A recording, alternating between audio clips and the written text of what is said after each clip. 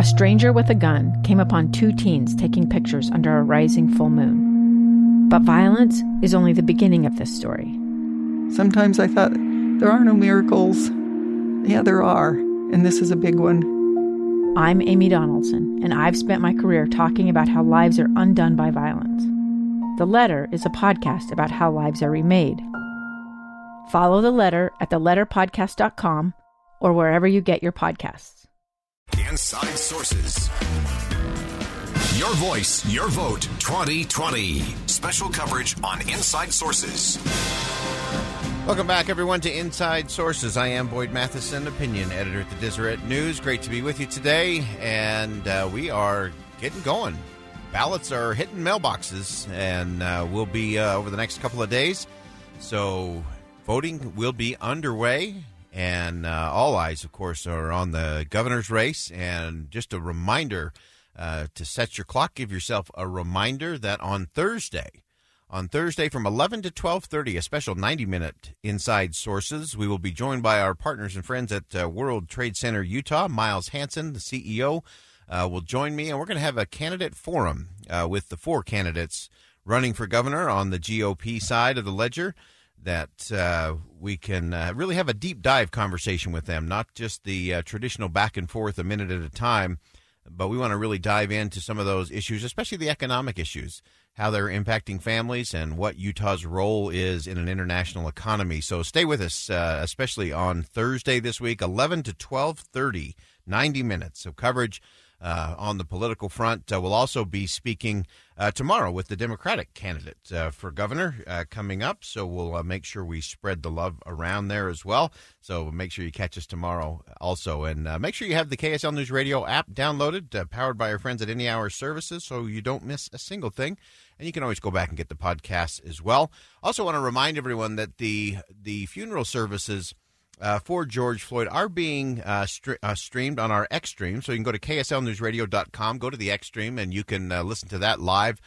Some beautiful, powerful music going on. I'm sure there'll be some great words. We'll dip into those as we go.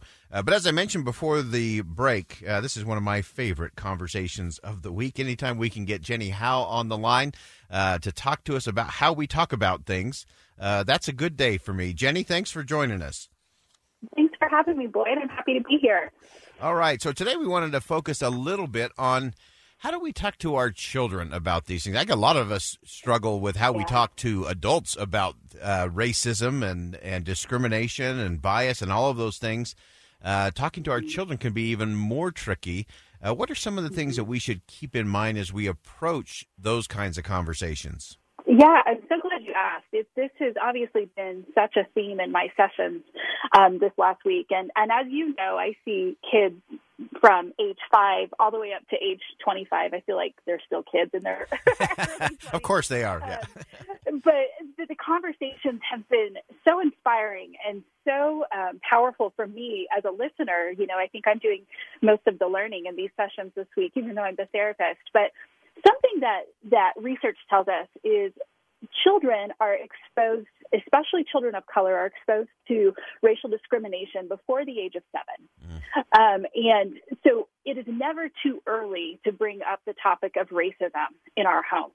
In fact, the author who is really powerful and is doing a lot of circuits right now, Ibram Kendi, he has a board book coming out for babies on how to be an anti-racist in June sometime. So he even wants to begin this conversation as young as we can. But what I'm discovering, and it's really nothing different from what I typically say to you, Boyd, is that we need to have these discussions and have them be as explicit and as uncomfortable as they need to be. And the biggest issue that we have when dealing with uncomfortable conversations is the issue of just avoiding it altogether. Right. And what we're discovering right now in our world is that, you know, white people in our world, we have done a really great job of avoiding these conversations due to the fact that maybe we feel uncomfortable or we don't feel like we have the right words to say.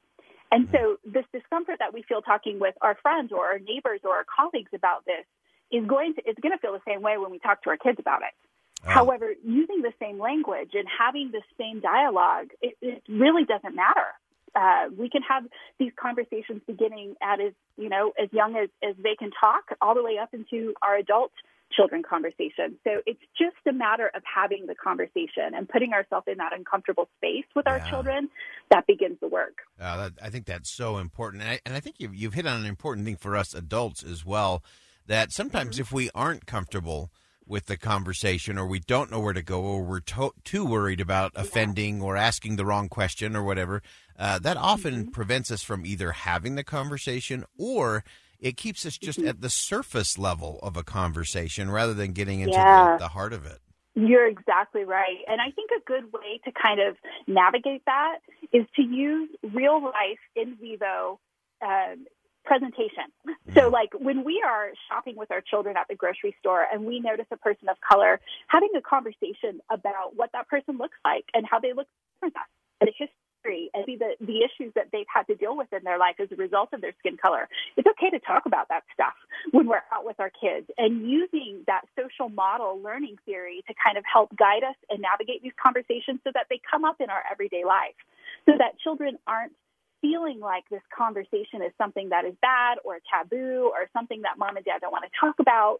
It's something that we just talk about all the time because it's part of real life. And I think that takes some of that shame stigma, or maybe even that perceived like anxiety, guilt reaction that we have when we talk about it with our kids, out of the equation when we use real life examples as ways to discuss these things.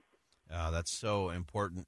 If you're just tuning in, we've got Jenny Howe on the line with us. She's always helping us navigate the conversations and how we actually move things forward in a positive way. Give me just a real quick hit. What is something in your sessions with, again, kids from age 5 to 25, what's something that has surprised you over the last couple of weeks? Oh, man, I think what has surprised me the most is that my young children have much more depth and vulnerability regarding the topic of racism in America than I would have even ever imagined. And I've worked with kids for years and years. They really get it, and they aren't afraid to talk about this. I had a little girl I met with yesterday. She's 11 years old. She has OCD. She lives in the Bay Area, and we were visiting over telehealth. And she said that she was sitting on the trampoline, socially distanced. You know, that phrase is always in front of the word. Right. Socially distanced on the trampoline with a couple of her friends yesterday, and they had a protest in their neighborhood. And one of her friends said, I just don't get it. I don't get why, protests work. And she was telling me in session that her response was, well, I understand what you're saying, but I just feel like not doing anything is a worse choice. Like, I feel like it's okay to go to these things because we're talking about it. And I think that the mindset of this isn't going to work is what's really going to, stop us from changing things. Yeah. That was literally what she said to me. I love it.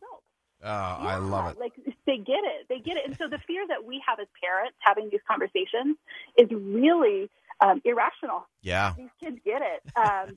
They have been raised in a world that talks about things a lot more openly, and they have more exposure than we give them credit for. So good. And we're going to put some of these resources up on our Facebook page so we can do that. And then, Jenny, we got to have you back for a deeper dive. I have so many more questions for you, but I appreciate you giving us some perspective today. You're welcome, Wade. Have a good day. All right. Again, that's Jenny Howe. Great insight, as always. We're going to step aside. When we come back, legendary civil rights activist Amos Brown will join us on KSL News Radio. Don't miss it. I'm Dave Cawley, investigative journalist and host of the podcast Cold. Don't miss Cold's new Season 3, where I look into the unsolved disappearance of Cherie Warren, a woman last seen leaving her job at a Salt Lake City office in 1985. Police cast suspicion on Cherie's estranged husband and boyfriend, but never made any arrests or recovered Cherie's remains. Find Cold Season 3, The Search for Cherie, anywhere you get your podcasts.